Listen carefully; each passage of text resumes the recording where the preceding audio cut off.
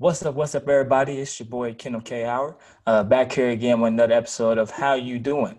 Uh, this time, I have a very special guest with me, a guy I've been wanting to get on for some time. We actually had a meeting scheduled before this coronavirus take place. We were going to do it in person, but as everything is going now, we are now doing this virtual. Today, I have with me Dr. Taylor, Dr. Scott Taylor to be exact, from the University of Kentucky. He is a drugs and alcohol history professor. I actually took his class not too long ago, and I figured that we can have an interesting conversation and talk about the history of some drugs and alcohol on this podcast. Dr. Taylor, how's it going?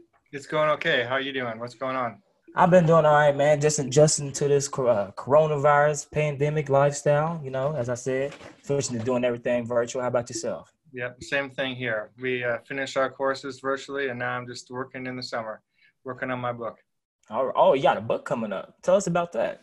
So the book is about the history of drugs and alcohol. That's why I taught that course at Kentucky, is because I'm working on a book about drugs and alcohol in early modern Europe, by which I mean between about 1500 or like 1492 when Columbus came to America, and the French Revolution, 1789, or actually a little bit after that for the book, in about 1820.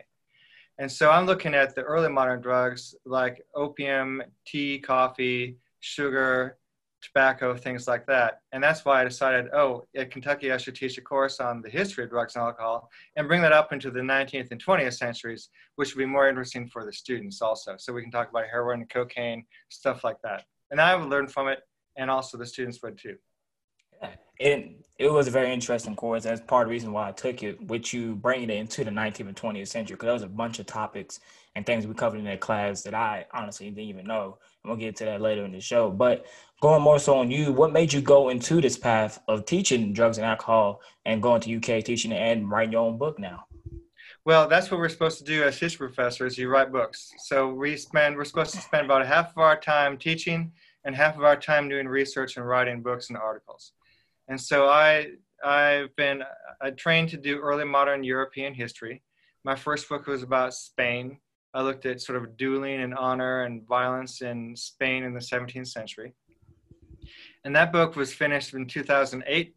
And when I was looking around for someone else to do, I thought I'd like to do something that sort of was a little bit bigger than just Spain, and also would incorporate sort of like all sorts of different things like empire, the growth of European empires overseas, the growth of trade around the world with Europe becoming the center of that, and also sort of the body and religion, gender, all sorts of things coming together with Europeans putting these sort of new substances into their bodies, which they hadn't had before. All these things are new to them. And it'd be an interesting way to get at a bunch of different stuff. Okay. So why drugs and alcohol? Like, was there something that's like, there's something that clicked in you that said, I'm curious and learning more about the history of drugs and alcohol and how it originated from Europe or some of these other countries? Why did you decide to go down that path? The idea of addiction was interesting because it's something we still don't really quite understand. We have this medical model of, addiction as an illness, but that's a sort of recent idea. We talked about it in the class, how that came about in like the 18th century and 19th century, when people in Western Europe and the United States got that idea of illness, since they used to think of it just as a moral failing.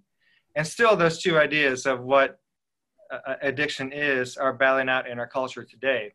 And people who are experts on this are still changing their minds, and some of them are trying to break away a little bit from the model of addiction as a disease. And so it's sort of like, this thing we still don't understand. If I can get to the history of that with drugs and alcohol and the will and how their minds work, right? It's sort of like really sort of basic, getting inside people's heads with studying drugs and alcohol. That's what made it so interesting. And it is very interesting because, like you said, now addiction is becoming a more science-based, and with you and your class, if you have uncovered of drugs and alcohol and just studying the addiction throughout time, whether it be from like the first known drugs of like tea or coffee to now today we're seeing like opioids or cocaine, it's very intriguing to see how these types of drugs and alcohol affects people's minds. Now, one thing that we learned in your class, and one thing I found very interesting, and it was a very key point that we talked about throughout the semester, is that most drugs were created as a remedy to another drug. Now, for the audience who may not know, who may not be aware of this, can you explain this process and how most drugs throughout history were created to solve another drug, and then another drug came along to become a remedy to that drug prior. Well, I'm not sure if I would say that. That's certainly a part of it. Most of the drugs all came about as first they started as medicines. You Okay. talked about the opioid addiction that we're going through right now, this big problem with opioids in America. And of Mm-hmm. course, that was, we've had opium and its byproducts ever since the ancient Greeks and before.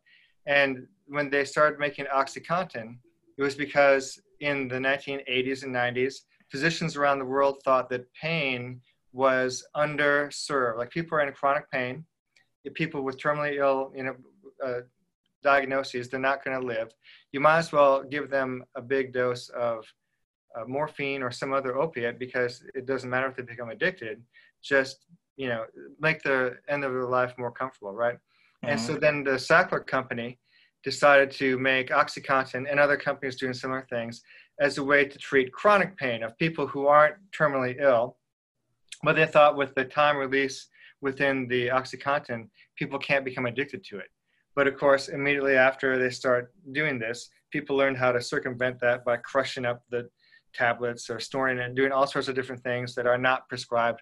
And it becomes a recreational drug and something that people become addicted to.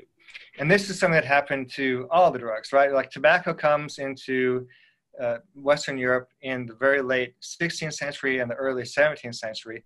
And immediately people, are smoking it, and it's really for pleasure. But at the same time, they thought it was a medicine. They thought, oh, this is a powerful medicine. It can help cure people, right?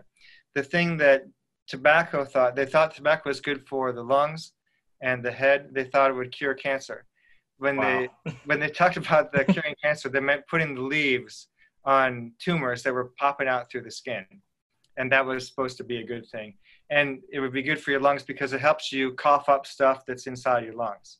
So this is the sort of thing that they thought. And the same things happens with coffee and everything going up through LSD and cocaine and all the different opiates today, that medicine gives them a cover. And of course, they sometimes very, very much so are used as a medicine. And we see that again today with like marijuana becoming medical marijuana. LSD is once again becoming something that people think might help cure anxiety, and opioids and things like that. But you also say that the drugs are chasing each other, right? So Benjamin Rush, who was a signer of the Declaration of Independence, he was a very prominent Philadelphia physician. He was very much against distilled spirits, right? This is a big, we talked about the gin craze in London in the 1700s. And distilled spirits were new to Europeans. They had beer and wine, but they didn't have such a fast-acting and powerful form of alcohol like gin and rum until the 18th century in mass quantities. It became a big problem. And Rush was very much against distilled spirits. And one thing he thought would be good is like people who are sort of habituated, as he called it, to gin and rum, get them taking opium instead, and this will be good, right? And we see this throughout all of, like you say, throughout all the drugs history.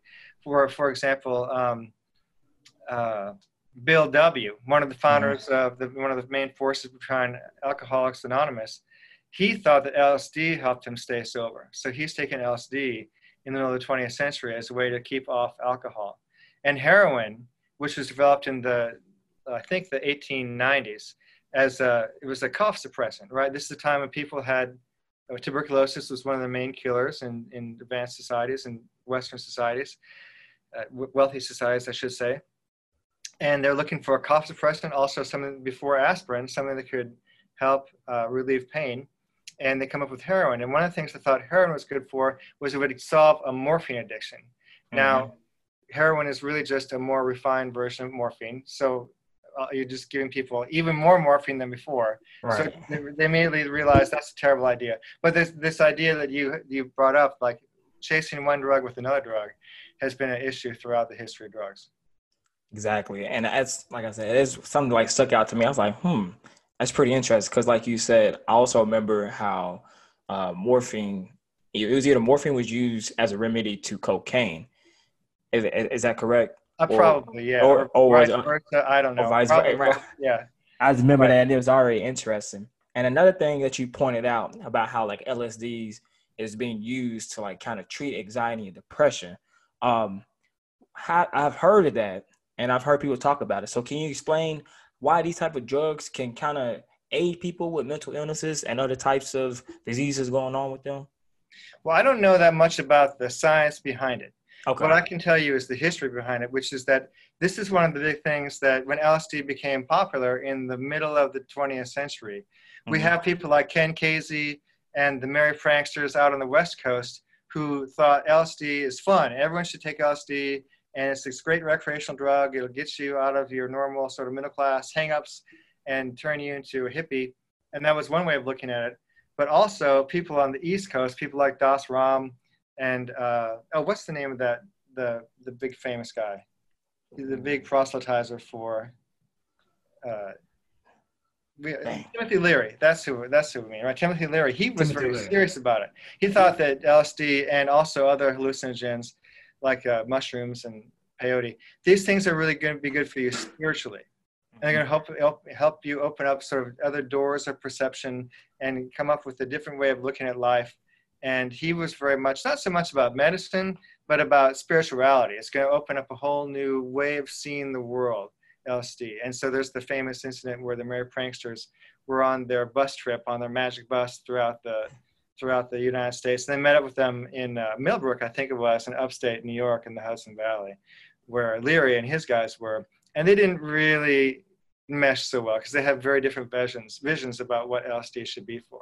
But of Mm-hmm. course, LSD has been illegal for a long time, and it still is. But researchers at places like Johns Hopkins have been using it. They've gotten permission to do trial experiments where they're giving people small doses of LSD under very supervised conditions. People who have terminal illness, for example, who are very afraid of dying, as one can well understand, and how going through this experience of taking LSD can really help them sort of overcome their fear, sort of get a different understanding of where they are in their life, and it's helpful to them. And then there's a novelist named Ayelet Waldman. She wrote a book a couple years ago, published it, about how microdosing LSD, which is another thing that people are looking at, taking very small doses of LSD, like I don't know if it's daily or weekly or what it is, but taking very small doses, not enough to give you, a so-called trip like Mm-hmm. people use recreationally, but small doses that just sort of help rebalance the chemistry in the brain and, have really, she thinks, and other researchers also think, helps people with anxiety and depression. And that's a very cool thing because I remember, and as you said, in the mid 20th century, so around like the 60s and 70s, was kind of like the height of the LSD craze. And we kind of seen it die down through the 80s where the cocaine came in, and the 90s and the early 2000s. But now we're starting to see, at least in my eyes, in popular culture, we're starting to see more of a rise in use of LSD. Recently, there was a documentary that came out about it on Netflix that I watched. You see a lot of people mentioning more or being more open talking about it, whether it be some actors or rappers. And you see a lot of Who's people. talking about it? I haven't heard anything. I'm So, not so much up to date on what's going on right now. so like Seth Rogen and like I know like Kid Cudi, he's a rapper. He talks about it often. Seth Rogen, they'll be open and talking about it. And the whole documentary, it was like a list of like different celebrities from like Carrie Fisher, Huh. Anthony Bourdain, ASAP Rocky, some other comedians is talking about their use of like LSD. You haven't And seen they're the talking about documentary? are they taking trips or are they microdosing? Oh, they taking trips. Okay. So they was like the whole documentary is talking about their experience with it, and it's kind of like at the same time as it's using the documentary is used to like talk about their experience, they're also like giving tips throughout, like, hey, don't drive while doing this, Yeah. like, and it's funny when you look at it, but like it's just for people who never used the drug, it's like it's detailing the experiences of like trips and just give these wild stories that these people went through. It's very interesting. I Yeah. forgot Well, what I'll have to look that up. Yeah. I forgot what it was called, honestly. But it's on Netflix and it was trending for like a couple of weeks. You'll be able to find it. It's still on there. Okay. Sounds good. It's also microdosing is taken off apparently in places like Silicon Valley. People Really? think that it helps them. Yeah. People think it helps them work, sort of focus better and work harder, which is not at all what Leary and Casey and those guys thought that LSD should be for. But that's what that's what they're doing. That's what they do with everything in Silicon Valley, trying to optimize your performance, right? All that kind of stuff. So they're doing that there too. So it's become a little bit like Ritalin or Adderall as well, like Yeah. these other drugs. And it's crazy when you think about it because, as you said, like people just microdosing it. But if you take like a whole entire, like say, if it's an acid case, a whole entire tab or mushrooms, you go from just using it to optimize your abilities to like taking this big grand trip or something. Yeah, well, this whole microdosing thing is relatively new, I believe. It's interesting about LSD because when I introduced the 1960s and 70s Mm-hmm. in the class, I asked the students like, how many people would know where to get marijuana, right? And of course, the first time I asked, like everyone sort of looks around and no one wants to raise their hand, but then they just say, I'm not going to get you in trouble. So almost everyone knows where to get marijuana if they want to get marijuana, right? Right. And I asked them, and the point was that this is new, right? And before the 1960s, with the counterculture and the hippies and all that kind of stuff, that it was hard to find all these drugs. They're all different subcultures. Like marijuana is found at like jazz clubs and places like that, but it's not just everywhere in the culture. And so I also asked people where to find, if you knew if you wanted to find heroin, who could find it? And it's not nearly as many people as marijuana, but it's increased Right. over the last few years. And LSD, I was surprised at how many people, and then that also has increased, I think, over the last couple of years of LSD. So maybe LSD is having a little bit of a comeback. I feel like it is because, as I said, like it's being talked about a lot more in popular culture, and people are talking about like it was funny because me and my friends we was joking about it, and they were saying how like people and like in the hood was starting to use LSDs and psychedelics. I was like, what? They getting like so it's becoming more accessible, but in this time with like fentanyl being used and like people mixing drugs, they got to be very careful with using it. But it's becoming more accessible, and I think honestly, when you look at some of the use of like of a LSD and how we talked about it is used to cure like some anxiety or depression, and Mm-hmm. maybe if you take like a big dose of it, it can kind of give you a new look and experience on your spirituality and life itself. It can be very helpful if, like with any drug and most things, if you don't abuse it, if you don't abuse the drug. I'm not advocating for any of this stuff. I'm just explaining what Right, the right. history is behind all these things. I'm not saying go out and take Oh LSD, yeah, no, no, whatever. I'm not I'm advocating just it. saying that's I'm that's just saying, like yeah. as we said, like the use of it can be used for those positive reasons. So, and you mentioned about marijuana, another like also another drug from earlier times that was kind of looked upon as like a devil drug, and now we're seeing states and more people using marijuana. It's becoming legal in a lot of places. Right. Talk to us about how far marijuana has come in this country from being looked upon as a terrible drug and to now where people are looking at it in medical research and how it can use to aid and help people with their bodies. Well, marijuana, it comes from uh, in the United States. It came into the United States first of all through hemp, right? Like people, Mm-hmm. even like in Kentucky, was a big hemp producer in the 19th century. Hemp, they used the fibers of the hemp to make rope and canvas and bags and stuff like that. Mm-hmm. And people were also using the seeds and the buds to get high, although not very much because the hemp seeds that are grown on plantations like at Waveland here outside of Lexington, they're not very potent. Marijuana, they call it the marijuana complex, like using cannabis, not just for like hemp and all that kind of stuff, but mostly for the drug, using the buds and the leaves to smoke and to alter your mood. That came into the United States through Latin America and the Caribbean, through Latino and Black people. So the early places where marijuana was being used in the 20th century in the United States was New Orleans and throughout the American Southwest where Mexican Americans were using it. Although there was also, it's part of the pharmacy in the 19th century. So it was a little, they could get marijuana, pharmacists would stock it, but it wasn't very well known, wasn't very used. There was a guy in the middle of the 19th century who wrote about hashish and how he came across that. He was working in a pharmacy, Ludlow, I think his name is. And he wrote a book about his experiences taking hashish and how, which is the resin of the cannabis. And it's much more potent and fast acting than marijuana.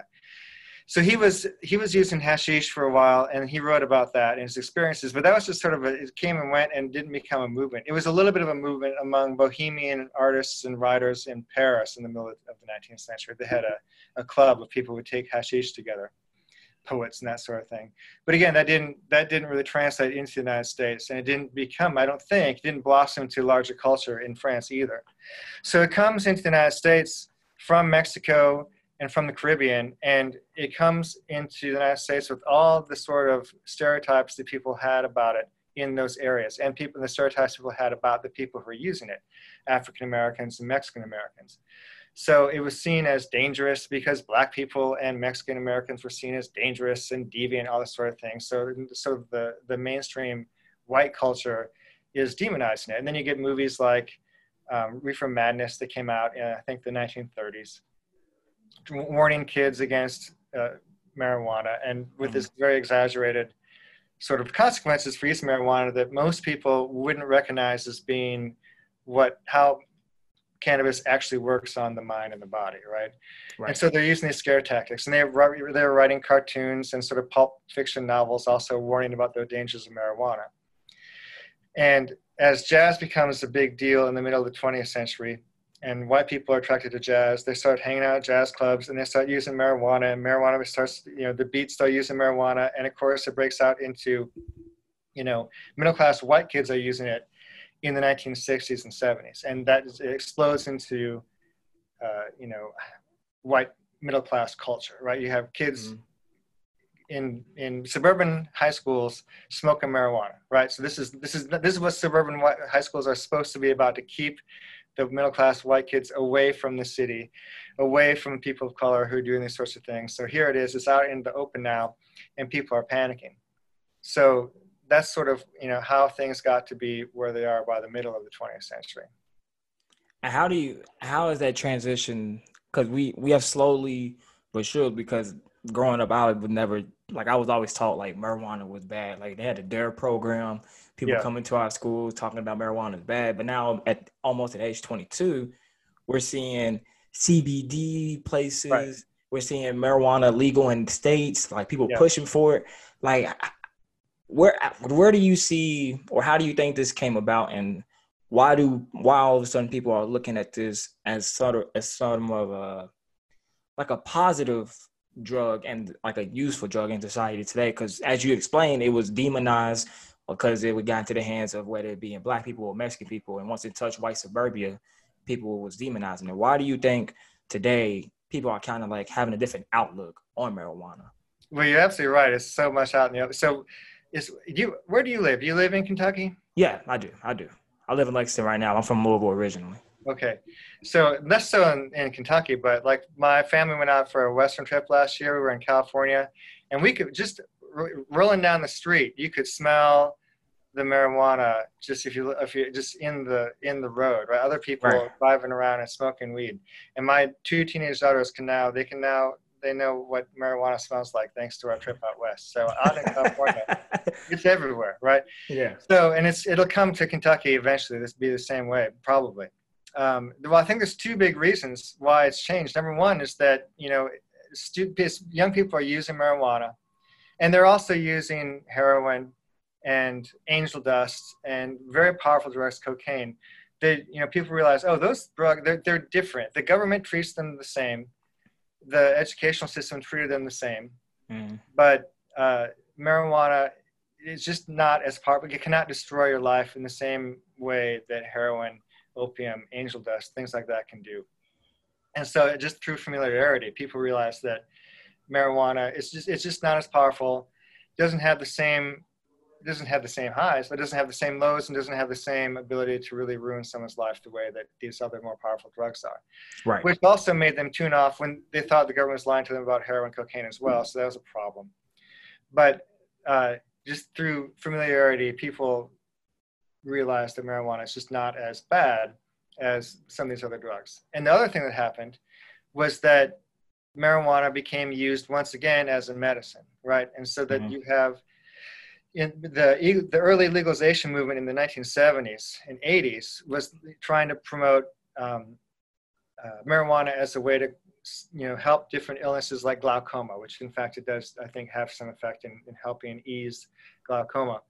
And then when HIV and AIDS came along, this was the way that, you can use marijuana to help people who are going through that process, or going through taking the very serious, the drugs that you use now to keep people with HIV from getting AIDS are a lot less severe than they used to be, but the early doses were really hard on the body. And so marijuana would help with that. So this is like ways that you can use, marijuana, look, it's a medicine. It's good for you. You can't abuse it. And, this is why they started to legalize it as a medicine. So you have dispensaries, and this is where it starts in places like California as a medical marijuana before it becomes decriminalized recreational marijuana. If you can use this to help people, then it becomes acceptable, right? And because you're looking at all these deviant hippies in San Francisco with their long hair smoking marijuana, that's bad. But like, here's someone with cancer, right? Oh, it helps people with cancer, and it helps them eat if they're going through chemotherapy. So that's good. So when we were out in California, I was talking to my friend, and she had cancer a few years ago. Mm-hmm. And she said, she'd never smoked weed before, but when she was going through chemotherapy, she couldn't even drink water and keep it down. And her husband went out and got some marijuana, and I think she ate a brownie or something like that, and she could drink water and she could eat for the first time. And so, marijuana really helped her get through that. But she's also saying it's crazy how much has changed. Like, of course I voted for legalization of marijuana because it helped me and it's going to help people. Right. But now it's like it's being grown everywhere and it seems to be taking over. And she's like, well, I don't know if I want that, right? Yeah. So we don't know where it's going to go. And people also ask, like, oh, maybe this is going to be good for Eastern Kentucky, right? They're already growing marijuana out there. Maybe it's going to help the economy. But it's not, because California is going to take over the agriculture of that, just like they do for everything else.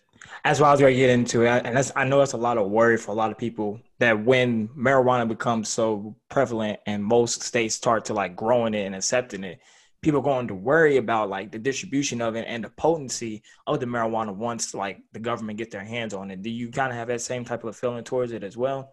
Well, I'm not sure if it's the government's the problem. The problem is twofold. Number one, the people who wanted to open up marijuana, they don't want any restrictions on it at all. Okay. Now you have people selling gummy, edibles, right? Right. Which is fine. But if you've got little kids and they find your gummy bears or your brownies and they don't know what it is, they're going to eat it and they're going to take a high dose of cannabis in their system, and that's not good. Right. And it's just. There's very little regulation of it, and we're not sure what's going to happen. Mm-hmm. And of course, we have a whole business structure set up in place to take a plant and then process it and put it into things that you can smoke or otherwise put in your body already. And that's the tobacco industry. And they have been hammered by the fall of cigarette use. And this is a way for maybe them to make money. So now also it's like, oh, who's going to benefit from the sale of marijuana? Is going to be the same people who grow marijuana before, or is it going to be big businesses? And once big businesses get in charge of it, they have lobbyists. They're going to lobby for no regulation. They're going to lobby for people taking more marijuana. Mm-hmm. It's going to be interesting to see what happens. This is a whole new frontier, and marijuana is not as dangerous as heroin and cocaine. But if you're smoking marijuana every day and you can't stop, that's bad, right? It can mess up your life. Just like we talked about how our understanding of addiction has changed. It includes things like addiction to the internet, addiction to pornography. It doesn't have to be heroin. It doesn't have to be cocaine. And you can spend your whole life playing video games and ruin your life that way. If you're getting baked every day, that's not good, right? It's hard to function as a adult, rational person if you're stoned all the time. And so we're going to see if that's going to happen. Is this going to lead to more people using marijuana and more people becoming dependent on marijuana? Or is there going to be lobbyists working for big companies who are going to try to keep marijuana sales flowing freely and claiming that, oh, no, it's all good, it's fine? We don't know what's going to happen. And it'll be interesting to see. All this sort of rituals and stuff that that dictate how people use alcohol. Mm-hmm. Like, usually at night, usually with other people. In a social setting. In a social setting. Right. Don't drive when you're drunk, all this kind of stuff. We don't have those rituals. People who smoke marijuana already have rituals, but that's all dependent on it being illegal. Right. So the rituals include putting your towel underneath your door in the dorm room, right? Those are the rituals that we have. Right, turn the shower on, make sure it steams it out. Yeah, so all that, we're going to have to come up with new rituals as it becomes, legal and accepted by everybody. Not everybody, but by most people, right? It's be like a dinner party. Do you have marijuana before or after dinner? Right. How much? And, can you have it in front of kids? Can you have it while you're watching someone else's kids? Can you smoke a joint? That kind of stuff. We don't know. That's a whole new uncharted territory. It's very new and uncharted. And one thing, 'cause like I said, I've been seeing the progressiveness of marijuana use, even like it translates in sports. I've heard athletes come out and talk because Yeah, they said they're usually prescribed opioids and they rather have marijuana instead because to them it could be less addictive. Because going to what you said in addiction, everybody can be addicted to something, whether it be video games or pornography, anything. People's levels of addiction are different, and they say with marijuana they feel they'll be less addicted to it versus opioids. And MLB, they came out, I think I want to say like last year before the season started or sometime in the off season this past season, they have banned they allowed, not banned, they allowed players to use marijuana. So they will no longer penalize players for that. Do you right. kind of see like more sports and companies going this direction as well? Because and kind of steering away from opioids towards marijuana. Yeah, there's definitely a movement among athletes. What I Mm-hmm. know about mostly is pro football, and of course, football is so painful, It right? is. All the big injuries we hear about, but just being banged up by those other super strong, super fast guys every single day. Mm-hmm. Um, that that football players have been leading the charge. First, the people who have been retired, like the guy who was the running back. He played for. Oh, Marshawn Lynch. No, I'm thinking of the guy who he quit football for a while because he kept getting caught with marijuana. He was a Uh, Texas Longhorn, and then he was a Reggie. I can't remember his name, but he was a proselytizer for marijuana while he was playing a little bit. Now, much more so now that he's done. mm-hmm. There's a guy named Nate Jackson who's written about it. He was an undersized tight end for a few seasons. He's a writer now. And he's talked about how this is like you say, what the league's answer is opioids. And he's like, well, that's terrible. That's bad, right? It gets people addicted. And even if not, it doesn't, it's a stressful thing to put into your body as opposed to marijuana. Mm-hmm. So, and as the states make it legal, I mean, it's weird for the 49ers to say you can't use marijuana when it's legal to do it for everyone else in the city. Right. So if it becomes the case that all the states or the federal government makes it legal, then it would be hard to say to NFL players and NBA players who also their bodies go through a lot, you can't smoke weed to take the edge off. I mean, this is the way the bodybuilders have done it also, right? There's pictures, I think, did I show a picture in class of Arnold Schwarzenegger with a huge spliff? Yeah, so he works out, he puts all the stress on his body, lifting weights, and then they would smoke marijuana to take the edge off. So it's, who knows? I mean, it's part of the whole issue with sports of performance enhancing drugs. Will marijuana be seen as a performance enhancing drug? Or will it be seen as just a painkiller that helps people get through the stresses of the game? It'll be an interesting question for society to answer. But if marijuana becomes legal for everybody else, it'll be hard to keep it away from professional athletes, probably. It would be definitely hard. And as far as it labeled as a PED, I don't know if marijuana could be labeled as like a performance enhancing.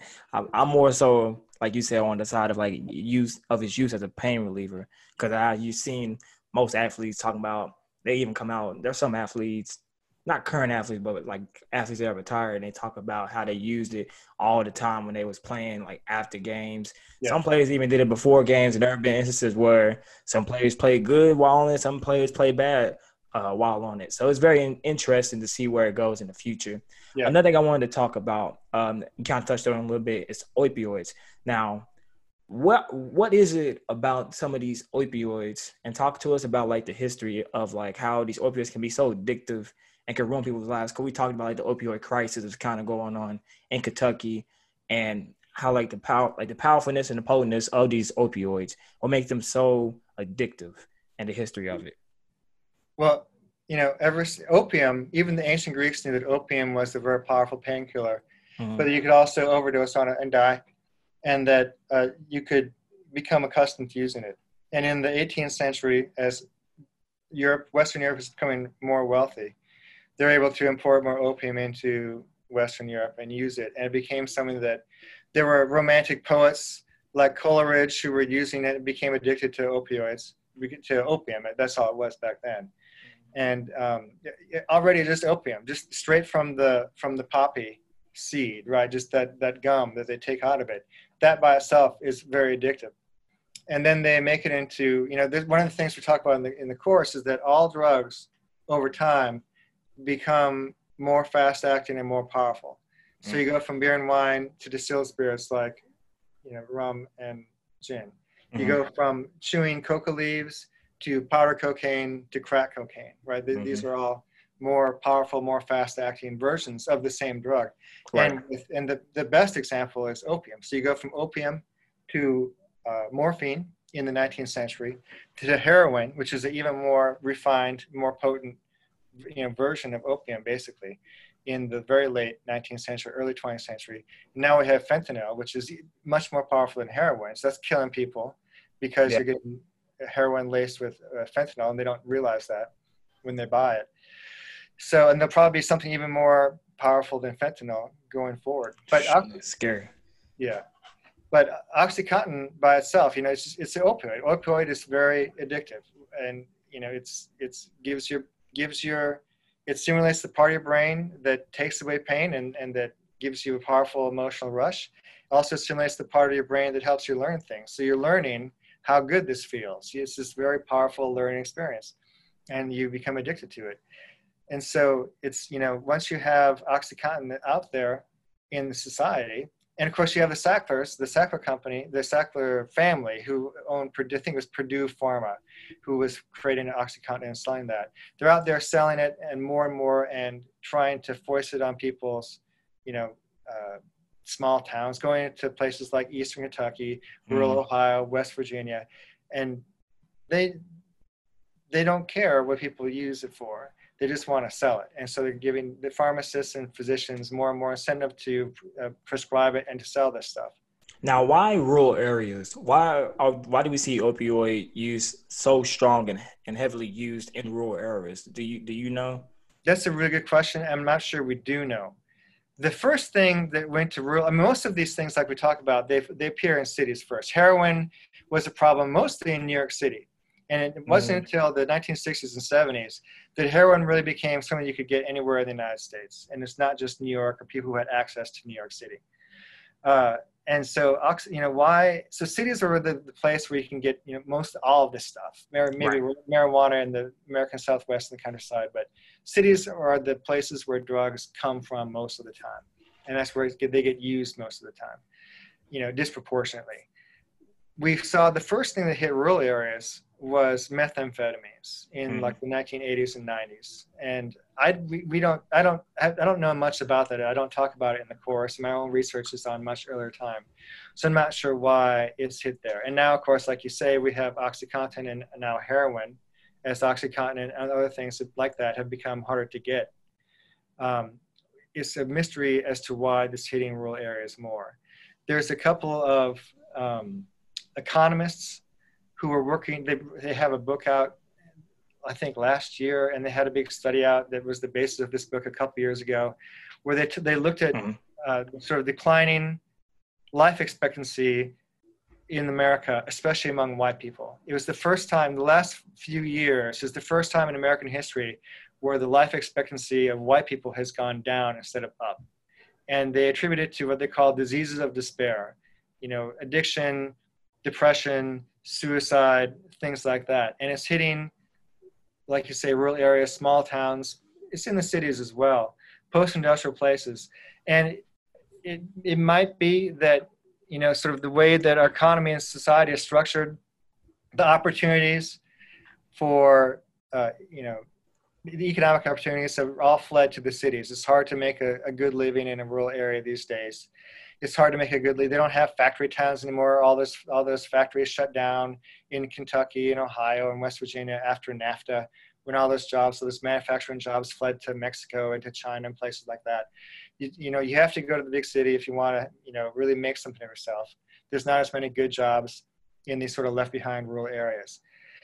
So OxyContin comes into that gap, and it gives, people, it's there right at the same time that people are experiencing economic depression and the breakdown of community. I'm not sure what comes first, the breakdown of community and then comes OxyContin, or OxyContin comes and then the breakdown of community, or if it's all coming together. No one's really sure what's going on. But obviously, a lot of people now are focused on this, especially after Trump was elected 3 years ago or 4. And everyone's like, what happened to America that, especially in rural areas, they would, want to vote for this guy? Mm, very, very intriguing. Um, let me go to my next question here. So another thing I want to talk to, we kind of covered a little bit as when we were talking about marijuana earlier. Um, one thing that popped out to me is that how many drugs in our society was considered good at one point, but once it got into the hands of like minorities, like Black people or other minorities, all of a sudden there was like an evil narrative attached to it. Why do you think this is so? I think that we have always judged, and this is not an idea unique to myself, we've always judged drugs based on the stereotypes we have about the people who use them. Whether it's during the gin craze of the middle of the 18th century, it was like urban, poor people in London. And this is a Mm, time when London's population was exploding. Poor people are moving into London from all over Britain, and people were very uneasy with the growth of London, how big it was. There's like 1 million people. They'd never had a city that big in Western Europe before. There's slums everywhere. There's poor people. People didn't know what to do, and they really were afraid of and looked down on and kind of hated these poor people. When I say people, I mean the wealthy people in charge, the elites. And now all of a sudden, there's gin out there that's really cheap, so that poor people, working class people, can get really drunk for not very much money. And this becomes a big part of the panic about gin. Oh my gosh, poor people are using it. And even at the time, people would say, some observers would say, the rich people are getting drunk also, but they're drinking rum punch and fancy wine inside. It's a hypocrisy for people to get worried about poor people doing the same thing with a different kind of alcohol out in the streets. They don't have a nice place to be inside and do it. So we've always had this tendency to look at the drug through the lens of who is using it or who we imagine is using it, right? So when cocaine comes about, the first time cocaine hits the United States, it comes in an injected form, mostly in the late 19th century. And one of the groups of people who were using it were Black men in the U.S. South. And this is, of course, the time, the backlash against Reconstruction, we have the segregation is tightening up, and there's race riots against, prosperous Black people. In the news recently has been the riots against the prosperous Black people in Tulsa, in the 1920s. And this is part of this fear of Black people, this hatred of Black people by white people. And cocaine was seen to give Black people, Black men especially, like this superhuman strength, make them oversexed and want to rape white women. And, you have to shoot them with more than just one bullet to take them down. And it's wrapped up. It's always been wrapped up. Who's using the drug or who people think. It wasn't just Black men using the drug, cocaine, in the late 19th century. But this is what jumped out. It's one of the things about how we know about this stuff is what the media is reporting. And the media reports sensational things because they want to sell copies, right? And so newspapers throughout the South are reporting on Black men using cocaine and becoming these monstrous animal-like people. And this becomes ingrained in the minds of the elite people who run society as to what's going on. And this is the way things have always been. The flip side of it is that once you get, for example, marijuana, we don't associate, if we associate marijuana in the 1990s and 2000s with sick people who need help, that takes away the stigma of marijuana as well and becomes more acceptable for everybody to use marijuana if it's seen as like, oh, this is something, cancer can hit anybody. We might all need this sometime. And look, it's fine. And these people are normal people. They're just sick. And so I guess marijuana is okay. So one thing about going on cocaine, and I hear you mentioned it, one thing that popped out to me and is used in I guess it would be like the earlier 20th century, is that I did not know that cocaine was once put in Coca-Cola. That was something that I actually learned. So talk to us about that. How does this even come about, and how is this even acceptable in society for a drug to be put into a drink like this? Well, because cocaine was new and people didn't have any experience with it. Mm-hmm. And there was no regulation. We're used to the government cracking down, and we have labels on our cereal that tells us how much sugar there is and carbohydrates, that sort of thing. In the 19th century, there's nothing like that. And so you had all sorts of people selling all kinds of drugs, and you find these elixirs and tonics, nerve tonics, people go out selling, and there's no regulation. And they're putting things like morphine and cocaine into a lot of these different kinds of drugs that they're selling. Mm-hmm. And so, yeah, there was Coca-Cola wasn't even the first. There was like it was Vin Martini. There's a European drink where they'd soak the coca leaves into the wine and then sell it. And this was a thing already in Europe. And so the guys who ran Coca-Cola, the original druggist with his little drugstore in Atlanta, he was copying this idea. So it was cola nuts and coca leaves that were put into Coca-Cola, along with other things like nutmeg, I guess. And this is what gave it the taste, but also gave it the kick. And so this is what made Coca-Cola great. And once the backlash grew against cocaine in the early 20th century, then they took it out. But they put in more caffeine and sugar to make up for the kick that was missing. Yeah. But yeah, all this stuff was unregulated. Like this is a whole different crazy. time. Yeah. Right. The 20th century is when you have really the growth of the American government that intrudes into our lives and tells us, what you can and cannot do and what people can and cannot sell. Mm-hmm. Right. And so this is why you can never do that today. Like, unless something was brand new. If there's some brand new drug that somebody comes up with, and so, or some drug that we don't know much about, like this used somewhere else, like khat or kava, if that became all of a sudden popular in the United States, it wouldn't necessarily be regulated at first. Although now it'd be regulated much more quickly than cocaine was 100 years ago. Yeah. We have government agencies now in place because of that, and to solve and pick up on these things more quickly. Now, one thing that we haven't talked about as much, which is something you covered in your class and you mentioned it before, is like alcohol. So throughout time, I know there was like a prohibition in the 1920s. We are still there. I mean, alcohol use is still up. It's never changed. And there has never been a negative perception around alcohol since the prohibition, but there has always been one around marijuana. What do you think of alcohol use in this nation?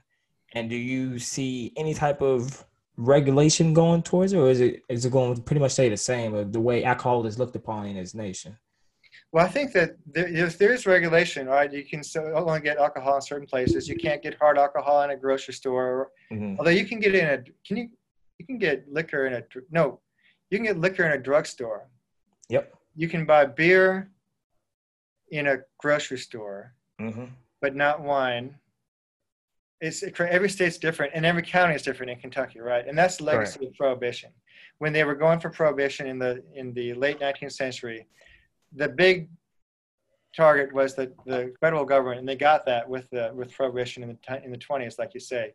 But even before that, states and counties were prohibiting alcohol, and afterwards, states and counties still could. So there's still dry counties in Kentucky where you have to go somewhere else to buy alcohol and then bring it back to your home.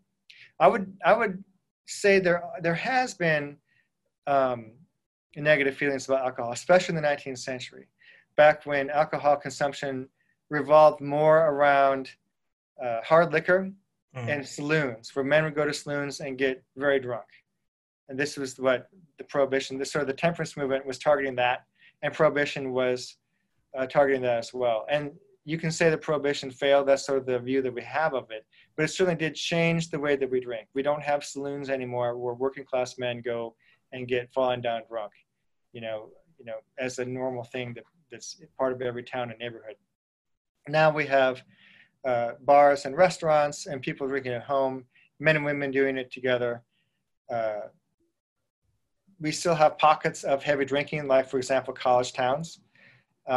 But there's also been movements to do things like restrict driving while drinking, right? That's been the big 20th century social movement after Prohibition. So the way that the people think about alcohol and the way that people use alcohol does change over time. In the last, say, 20 or 30 years, one thing that has happened is that the quality has gone up. Just like with food in general in the United States and everything we put into our bodies, the quality of alcohol has gone up. Now you have much more. You have not just the macro breweries like Budweiser and Miller that sell sort of watered down, not very tasty beer. You have all sorts of microbreweries now. Every single town has a brewery. I was stopped through Bowling Green a few months ago, and there's a brewery there, the White Squirrel. They have their own microbrewery in Bowling Green, of all places. So everybody's got their own little microbrewery, and they all sell all sorts of different tasting, good beer. So the beer has gotten a lot better. Wine has gotten a lot better, and cocktails have come back. The bourbon industry, especially, is booming right here in Kentucky. And Mm-hmm. the idea is to get, you can all sorts. You can. There's no limit of the amount of money you can spend on getting fancy bottles of bourbon, right? And cocktail culture has come back as well. So in that sense, there's been change in the way we look at alcohol. What I don't know much about is how much people are drinking compared to 30 years ago or 50 years ago. The alcohol consumption has, I think, risen slowly during the 20th century, but not to the point where it was. We don't drink nearly as much per person as we did in the 19th century.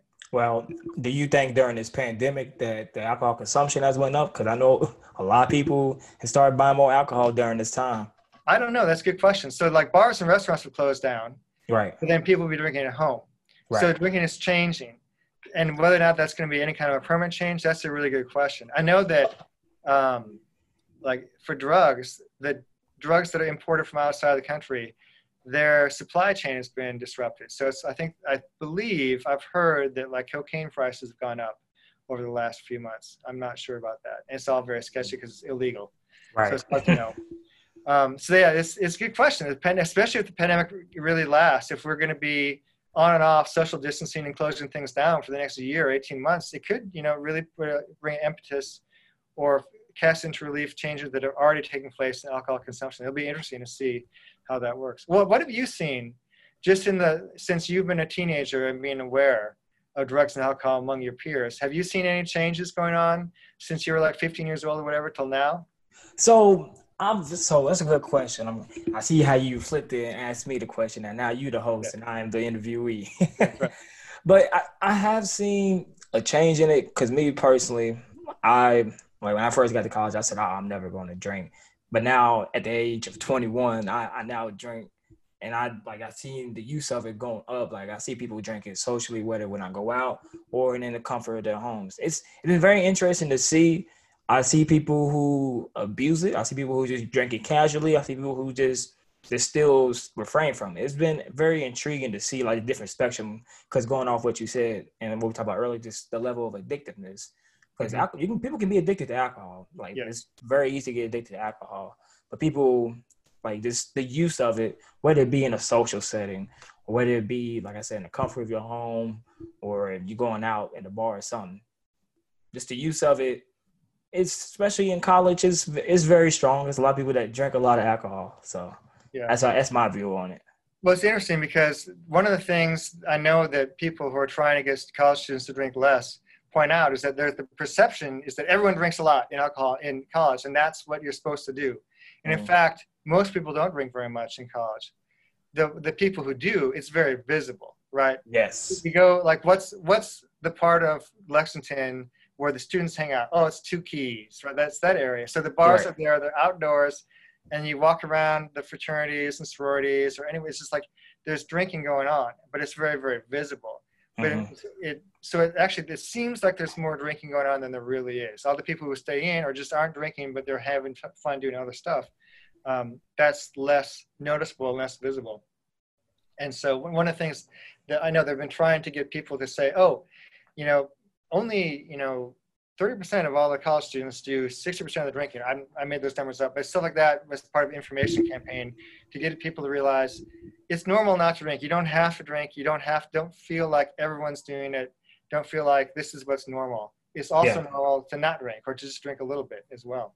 Right. What about drugs? Have you seen the drug use go up or down or change among college students? Definitely up.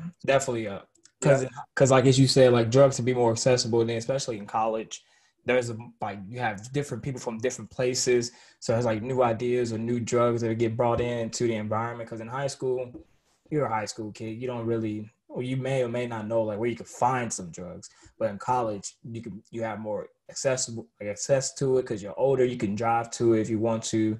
You have more parties, so there's gonna be more use of it instead of like where you at home in high school. You may go to a party or whatnot, but you're not gonna go to like a college party where you're gonna see some people do some like cocaine or see people smoke or do other like different types of drugs. Definitely, the drug use definitely has gone on once you go to college. And I feel like a lot of people will say this is the time where a lot of people do it anyways, but there's a lot of people that use it.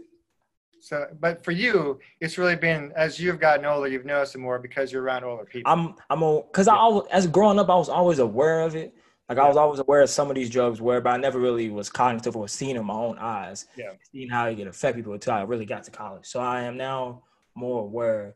I'm like, there these type of drugs exist, and that was part of the reason why I contacted your class was to be more more knowledgeable on the subject and be more aware and just learn the history about some of these drugs because it's more prevalent in my life now because I see people do it. I heard people talk about it. I can recognize if somebody talks about it in a song or you see people on TV shows doing it. It's just Right. around me more and more. Yeah. Yeah. My older daughter, she was interested. She's been sort of fascinated by marijuana for a year or two and CBD stores and vaping, all that sort of thing. I don't think she's ever tried it.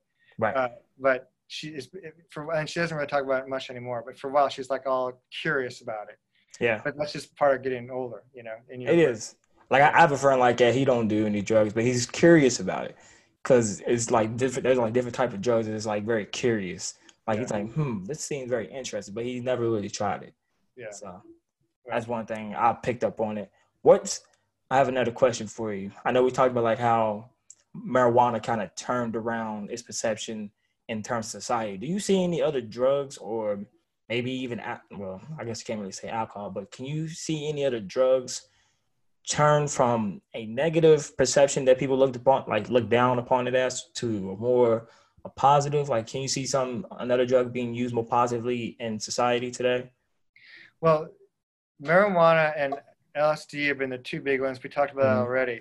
The only other thing, I'm not sure, but sort of amphetamines become reinvented all the time. So like ecstasy and Molly, or whatever they're calling Molly these days, it's really a form of amphetamines. Right. And so if you call it methamphetamine, everyone knows that's bad and scary. If you call it Molly and you're at a club, that's fine. That's right. different.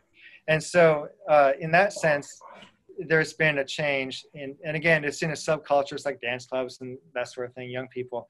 So I'm not sure if that's what you mean, but maybe in that sense, amphetamines keep going through a cycle where they get renamed and rebranded as a new kind of a drug. And then people either get tired of it, either gets adulterated and it's no longer as good as it used to be and has more side effects, or people become wary of it as they see people taking it too much and having their lives get messed up by it.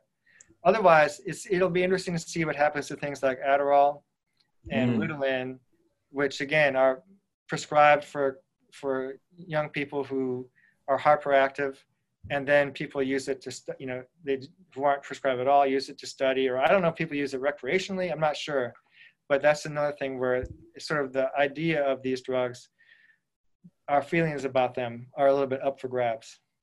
Yeah. I don't know about Adderall because that's a medicine that's used to like for cure or like help with ADHD, correct? Yeah. Yeah. I can see some people would saying they use it like recreationally, but not as like constant use as you see like a marijuana or like alcohol. Yeah.